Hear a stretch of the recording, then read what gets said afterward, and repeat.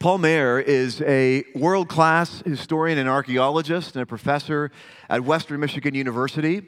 Several years ago, he wrote a fictitious book called A Skeleton in God's Closet.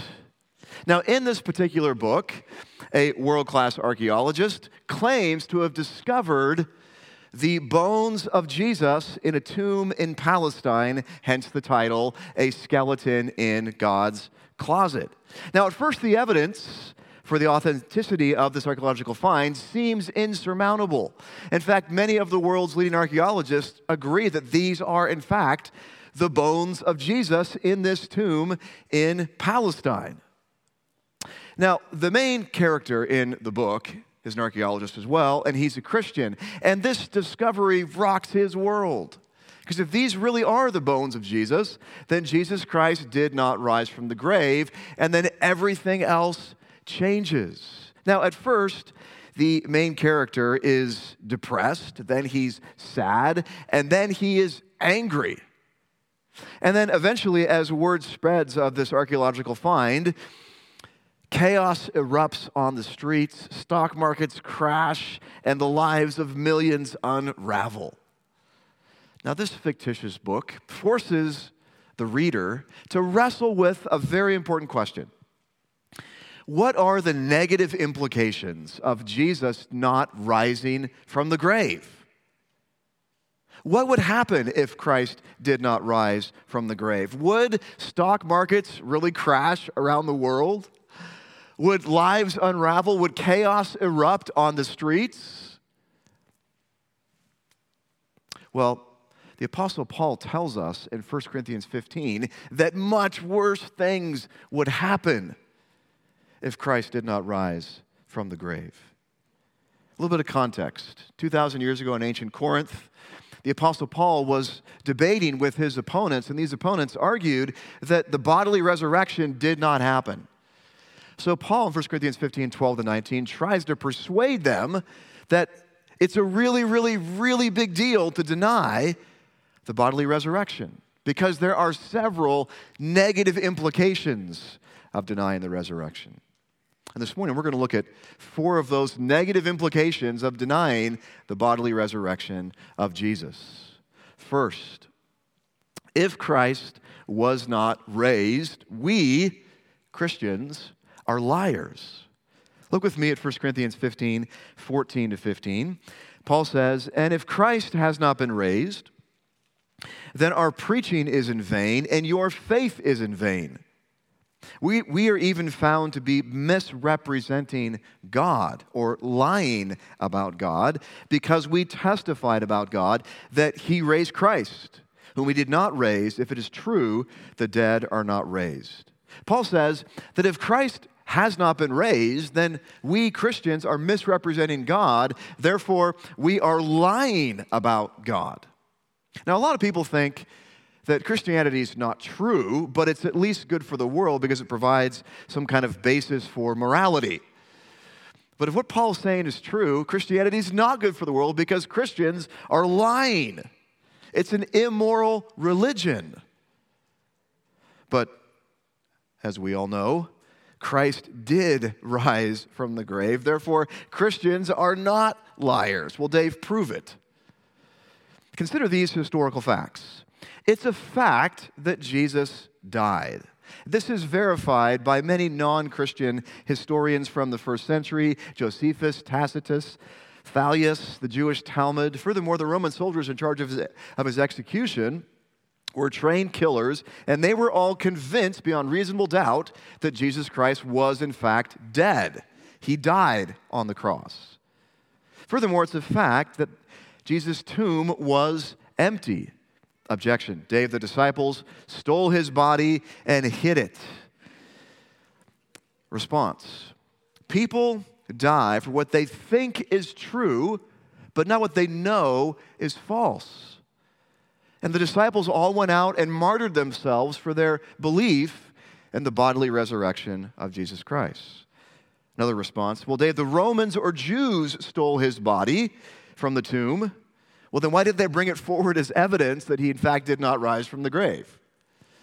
Furthermore, It's a fact that Jesus was seen by eyewitnesses within a couple of weeks of him rising from the grave. According to 1 Corinthians 15, 1-11, he was seen in different places over a period of 40 days. He was seen eating and drinking. He was seen talking. He was seen over a dozen times. He was seen inside and outside by over 500 people at one time. He was seen by male and female alike. He was physically touched by many. And all these witnesses could have easily been cross-examined when Paul wrote 1 Corinthians 15. He was encouraging them, the skeptics, challenging them to go and talk to the eyewitnesses who actually saw the risen Christ. But Dave, everyone believed in resurrections back then. By the way, that perspective is chronological snobbery. In the last 2 decades, several scholars have argued, with lots of research, that people in the first century were just as unlikely to believe in resurrections as we are in the 21st century. Furthermore, it's a fact that Jesus has transformed the lives of millions of people. Within a few weeks of the resurrection, over 10,000 Jews believed that Jesus Christ was divine as a result of the resurrection, which is astonishing because the Jews believed it was blasphemy, punishable by death, to worship anyone but God. But the evidence was so strong for the resurrection that over 10,000 Jews believed in the resurrection a few weeks after it happened. And Christ is still transforming people today. Consider this story. This was written by homicide detective J. Warner Wallace. He writes this: I was a committed atheist when I first heard a pastor preach a sermon that described the resurrection of Jesus. This pastor seemed to actually believe that Jesus rose from the dead and was still alive today. I assumed it was just another example of blind faith, another well-intentioned church leader believing something for which he had no supporting evidence. I was familiar with the rules of evidence and the process by which we can determine the truth about past events. As a detective, I was doing this for a living. I decided to investigate the resurrection as I would any unsolved case from the distant past. As I applied my skills as a detective, I became more and more convinced that the New Testament gospel accounts reliably describe the life, ministry, crucifixion, and most importantly, the resurrection of Jesus. Now, consider this as well. Every other religion but Christianity must be accepted or received on blind faith. What do I mean? Christianity is the only world religion that's rooted in or based on historical events. You have to take the testimony of the Buddha or Muhammad or Joseph Smith on blind faith. Those religions are not rooted in or based on or truthful because of historical events in the past that can be falsified or verified. Christianity is the only religion in world history that can be historically falsified or verified. And it's been scrutinized intensely for 2,000 years, and its truth claims still stand. Since Christ rose from the grave, Christians are not liars. Now, maybe you're thinking, Dave, I know that Christ rose from the grave. That's why I'm here. It's Easter. But are you living like it's true? Do you believe what you believe about the resurrection? Does your life exude hope and confidence knowing that someday you too will rise from the grave? Do you have hope beyond the grave? Are you telling your friends about the hope of the resurrection and the gospel of Jesus Christ? Or are you living like this life is all there is? Now, if you're here this morning and you're not a Christian, you're not yet convinced of the claims of Jesus Christ, it's a historical fact that Jesus Christ rose from the grave, which proves that he's God. And if he's God, everything he says must be believed, trusted, and submitted to. And he says, by the way, that he is the only way to God. Only through him do we have hope beyond the grave. So if you're here this morning and you're not a Christian, I would encourage you to look into these claims that Jesus Christ rose from the grave. Because if he did, everything changes and nothing else matters. Denying the resurrection has implications. First, if Christ was raised, we are liars. If Christ was not raised, we are liars. Second, if Christ was not raised, we are guilty. 1 Corinthians 15:17, Paul says, "And if Christ has not been raised, your faith is futile, and you are still in your sins." Now, why would we still be in our sins or guilty of committing sins if Christ remained in the grave? Because Christ's resurrection is crucial for our justification. If there's no resurrection, there's no justification, which means we are still in our sins, which means we are guilty, which means that we are barred from heaven. But since Jesus rose from the grave, you and I can be justified, that is, declared righteous. In Romans 4, Paul makes this amazing connection between the resurrection and our justification. Consider the words of Paul in Romans 4:23 and following. He says this, "But the words, 'It was counted to him,' were not written for his sake alone, but for ours also. It will be counted to us who believe in him who raised from the dead Jesus our Lord, who was delivered up for our trespasses and raised for our justification." In verse 25, Paul makes a connection between Christ's resurrection and our justification. Again, that word justification simply means to be declared righteous. In the resurrection of Jesus Christ, God the Father was declaring that Jesus Christ, his own Son, was perfectly righteous. Why? Because he was. The penalty for sin is death. Jesus never once sinned. Therefore, the grave could not hold him. And when he rose from the grave, it was proof that he was sinless. And in that moment, God the Father said, "This is my Son, and he is righteous. He is sinless. He is guiltless. He is shameless." Well, Dave, what does that have to do with me? I'm not Jesus. Well, consider the words of Ephesians 2:5-6. Paul says, "Even when we were dead in our trespasses, God made us alive together with Christ.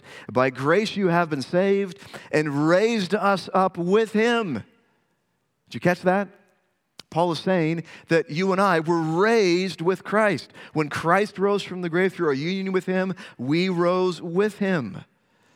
And raised us up with him and seated us with him in the heavenly places in Christ Jesus. Through our union with Christ. When Christ died, we were there. When Christ rose from the grave, we were there in him. All that's true of him is now true of us if we're Christians.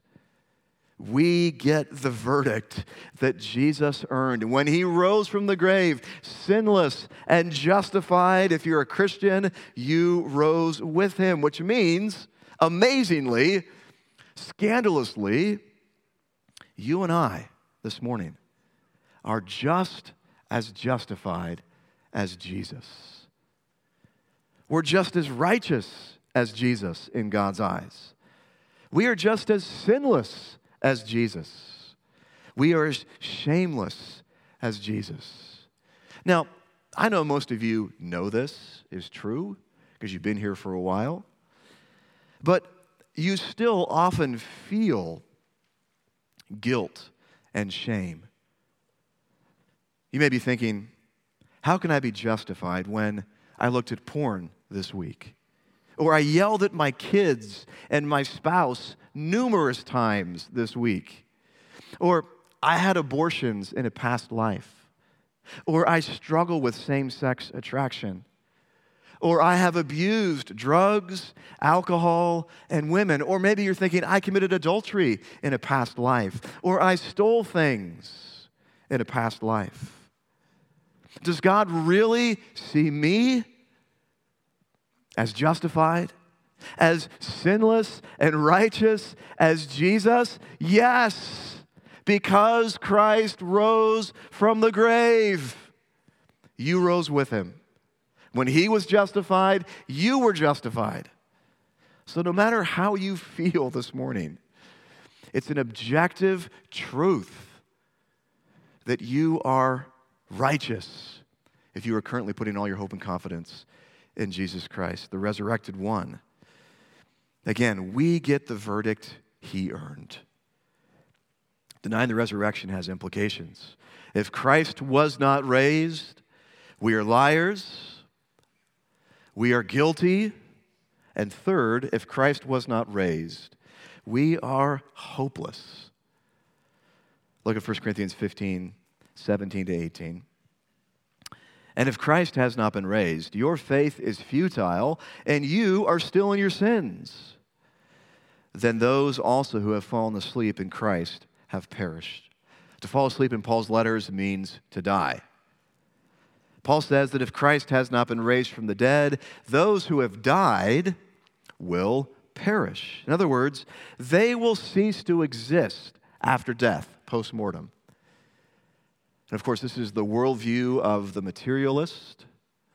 This is the worldview of many in our culture. After we die, we cease to exist, and all that happens is worms come and eat our body, and we rot forever.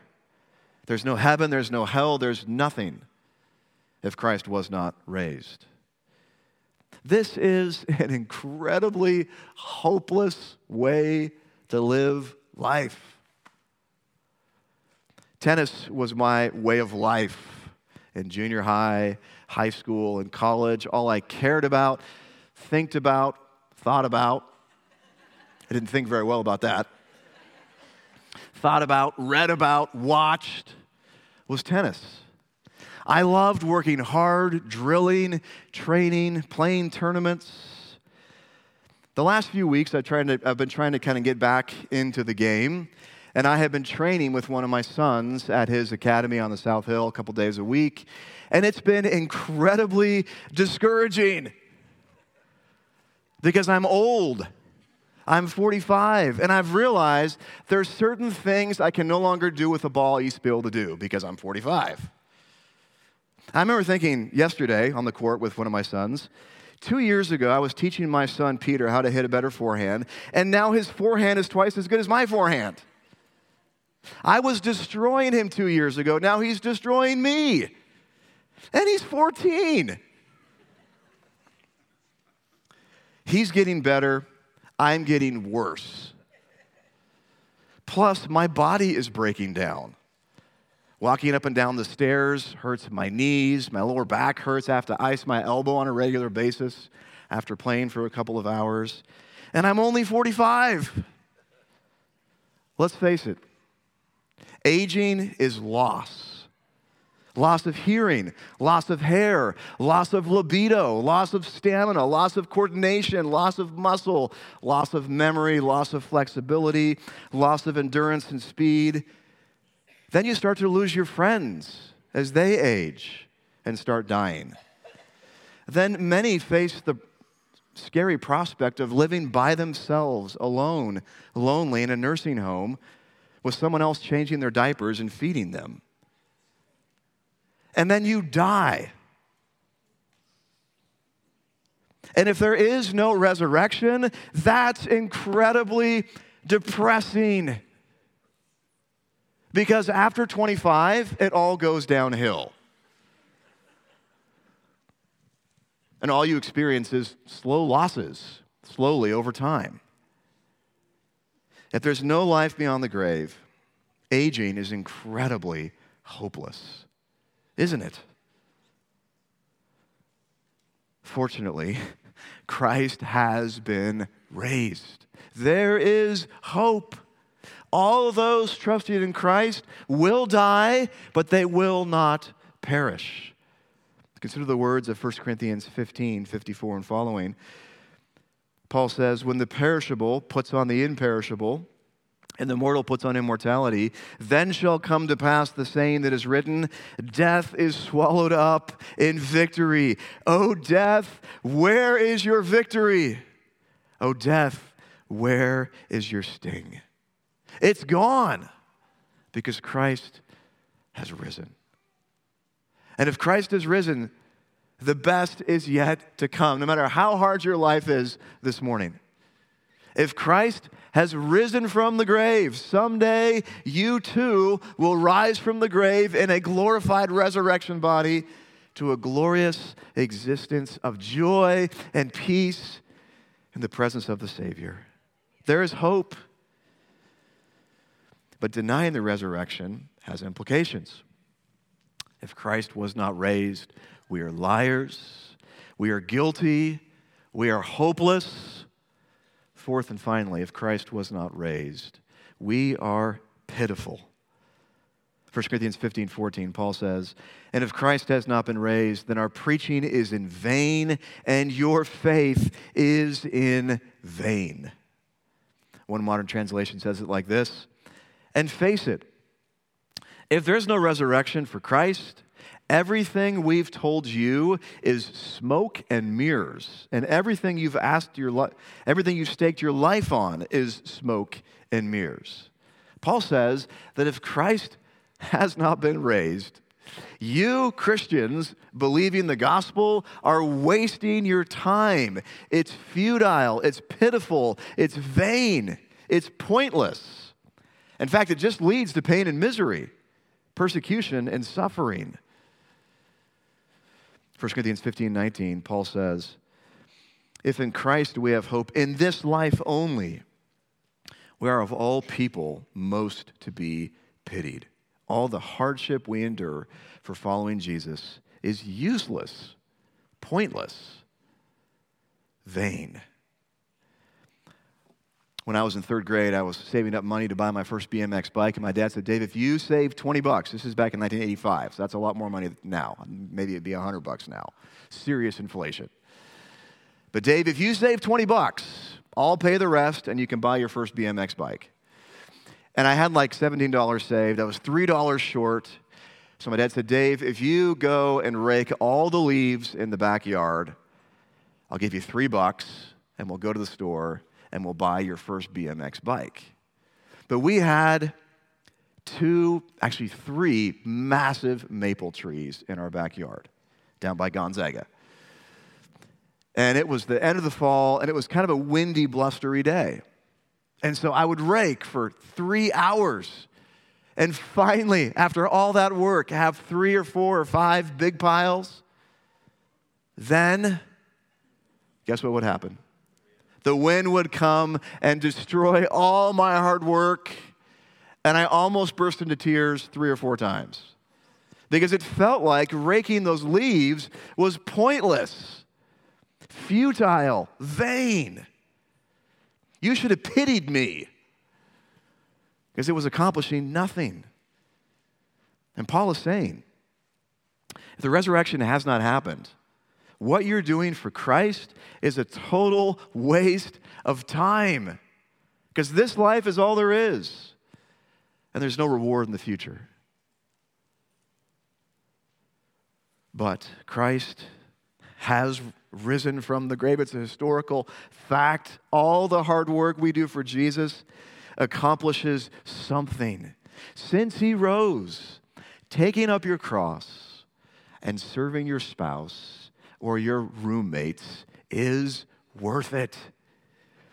Since he rose, saying no to illicit pleasure is worth it. Since he rose, telling the truth, even though it may cost you money or your job, is worth it. Since he rose, training your kids is worth it. Sharing your faith and getting mocked is worth it. Going to prison for following Christ is worth it. Even taking a bullet in the head for following Jesus is worth it. Because this life is short, and the resurrection ensures that eternity is forever, and you will rise to a glorified body someday. A little later, Paul wrote another letter to the Corinthians, 2 Corinthians 4, 16 to 18. He says these words, "So we do not lose heart, though our outer self is wasting away. Our inner self is being renewed day by day. For this light, momentary affliction is preparing for us an eternal weight of glory beyond all comparison. as we look not to the things that are seen, but to the things that are unseen. For the things that are seen are transient, but the things that are unseen are eternal. What are the light and momentary afflictions that the Apostle Paul is talking about from his own life? Well, he describes them for us in 2 Corinthians 11, 23 to 29. Again, in Paul's mind, these things are light, momentary afflictions. Verse 23. Are they servants of Christ? I'm a better one. I'm talking like a madman with far greater labors, far more imprisonments, with countless beatings and often near death. 5 times I received at the hands of the Jews the 40 lashes less one. Paul's back was probably one massive scar. 3 times I was beaten with rods. Once I was stoned. 3 times I was shipwrecked. A night and a day I was adrift at sea, on frequent journeys, in danger from rivers, danger from robbers, danger from my own people, danger from Gentiles, danger in the city, danger in the wilderness, danger at sea, danger from false brothers, in toil and hardship through many sleepless nights, in hunger and thirst, often without food, in cold and exposure. And apart from other things, there is the daily pressure on me of my anxiety for all the churches. Who is weak, and I am not weak? Who is made to fall, and I am not indignant? Paul says, amazingly, that prison, beatings, receiving the 40 lashes were light and momentary affliction. Really, Paul? That sounds awfully painful and psychologically damaging for the rest of life. How can Paul say that? Because Paul was convinced that Jesus Christ rose from the grave. And as a result, all that labor, suffering, and toil would be rewarded someday in his glorified and resurrection body. If Christ rose from the grave, you and I, motivated by God's grace and empowered by God's Spirit, can work really, really hard at godliness, knowing that our labor, our toil is not in vain. The resurrection ensures that we will rise someday to glorified bodies, and God will reward us for our faithful labor. We don't get to heaven because we're good. We get to heaven by grace alone, through faith alone.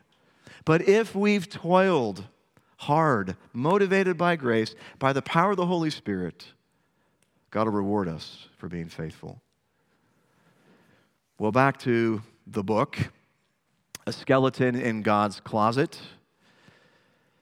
If you read the book, you'll realize that the skeleton in God's closet was actually a very highly fabricated hoax. It's a very good book. It's part Indiana Jones, part Da Vinci Code, part Raiders of the Lost Ark. I'd highly recommend it. Skeleton in God's Closet by Paul Maier. But this book forces the reader to wrestle with this question. What are the negative implications of denying that Jesus Christ rose from the dead? If Christ was not raised from the dead, we are liars, we are guilty, we are hopeless, and we are pitiful. We might as well stay home on Sundays and watch football, or go hiking, or go to the lake. But Christ has been raised. As a result, we speak the truth about the resurrection. It's not blind faith, it's based on historical evidence. We are justified sons and daughters of the King. We have hope of heaven, and we will be rewarded. Christianity is not primarily a code of conduct, a set of rules to follow, a way of being a better person. Christianity is salvation through Jesus Christ, and it's rooted in the historical facts that Jesus Christ came to earth, lived a perfect life, died on the cross in our place, and rose from the grave victoriously, and he will return someday. Christianity is rooted in history, and it's true.